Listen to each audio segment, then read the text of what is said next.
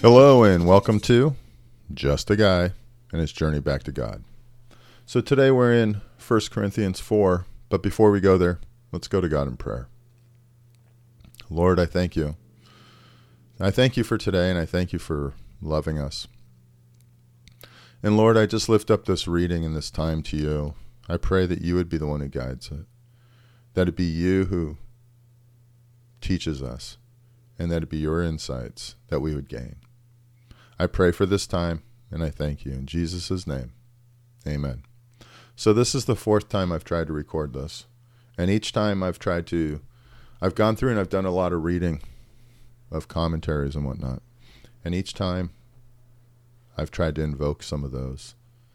It doesn't work. So I'm going to leave this to really just the reading today.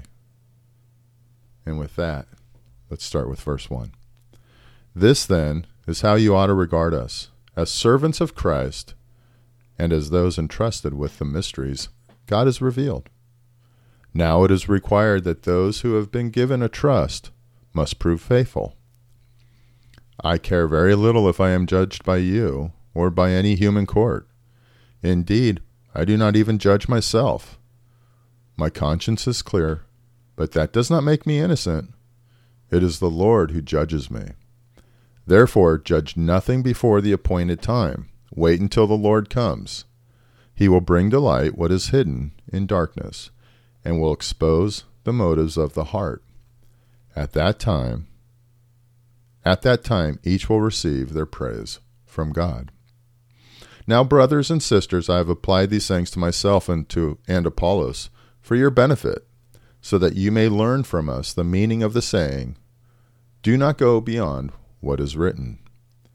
And that quote is from back in 1 Corinthians 1, verse 19. For it is written, I will destroy the wisdom of the wise, and the intelligence of the intelligent I will frustrate.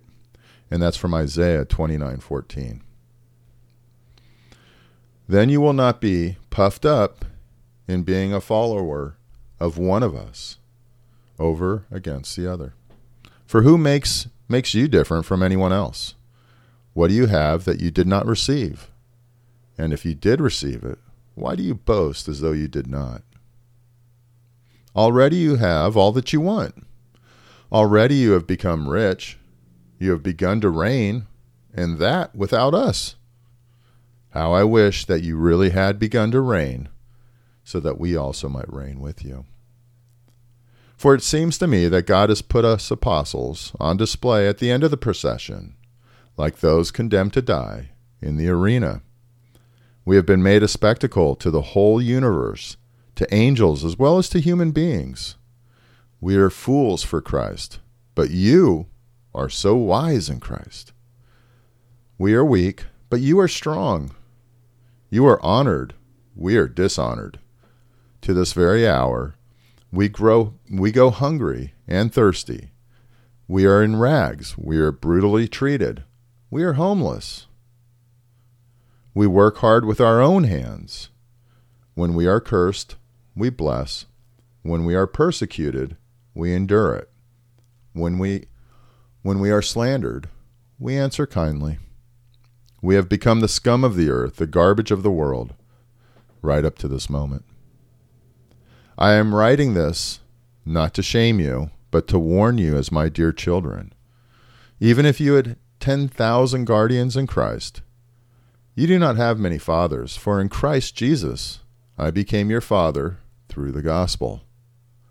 Therefore I urge you to imitate me. For this reason I have sent to you Timothy, my son, whom I love, who is faithful in the Lord. He will remind you of my way of life in Christ Jesus, which agrees with what I teach everywhere in every church. Some of you have become arrogant, as if I were not coming to you. But I will come to you very soon, if the Lord is willing, and then I will find out not only how these arrogant people are talking, but what power they have. For the kingdom of God is not a matter of talk, but of power. What do you prefer? Shall I come to you with a rod of discipline, or shall I come to you in love and with a gentle spirit? So Paul is rebuking, admonishing the Corinthians because they've become wealthy and they've started to quote unquote reign. They follow certain leaders within their own group who are very young in the Lord. We saw in the previous chapter that they were only fed milk because they couldn't handle solid food, the solid food of teaching. And yet they were following each other, and they were saying they were following a follower of this person or that person. And they were creating disunity. And Paul quickly, with wisdom, puts them in their place and lets them know that he's going to be there in the near future. And I see a lot of myself in the Corinthians at times. I see pride. When this podcast grows, I think, oh man, I'm doing a great job. And then when it doesn't and it falters, I think, oh man, maybe God doesn't want this anymore. And really, the reality is, it's not mine, it's His. Who needs to hear it will find it. Who He wants to have find it will. And if it's His message, then if it's His tool, then He will bring the people to it. But it's not me, and at times I get distracted by that. I get distracted that way in lots of things, and I forget about serving God. And I start to think that I'm the reason. That's how I've fallen so many times, is quickly I forget that God is the one who blessed me. Be it business success, personal success, success with relationships, whatever it may be, I quickly forget that it was God's blessing. And that's what the Corinthians have done. And for that, I'm grateful that every day, as I read, God teaches me and talks to me. He reminds me when I'm off base. He reminds me when I'm feeling low that He still loves me.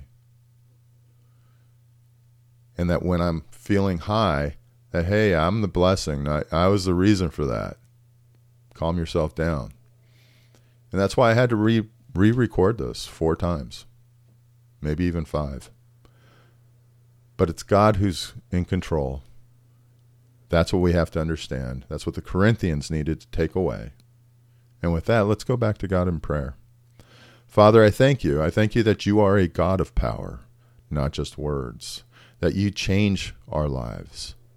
You don't just talk about it, that you touch our hearts and give us new ones. You change our perspectives. Thank you, Father, for all that you've done. And I pray for you to continue that work in us, in me, because it's so needed. Father, thank you. Thank you for loving me. Thank you for not giving up on me. And I praise you for all these things. In Jesus' name, amen. Hey, thanks for joining me at Just a Guy and His Journey Back to God. I hope you have a great day.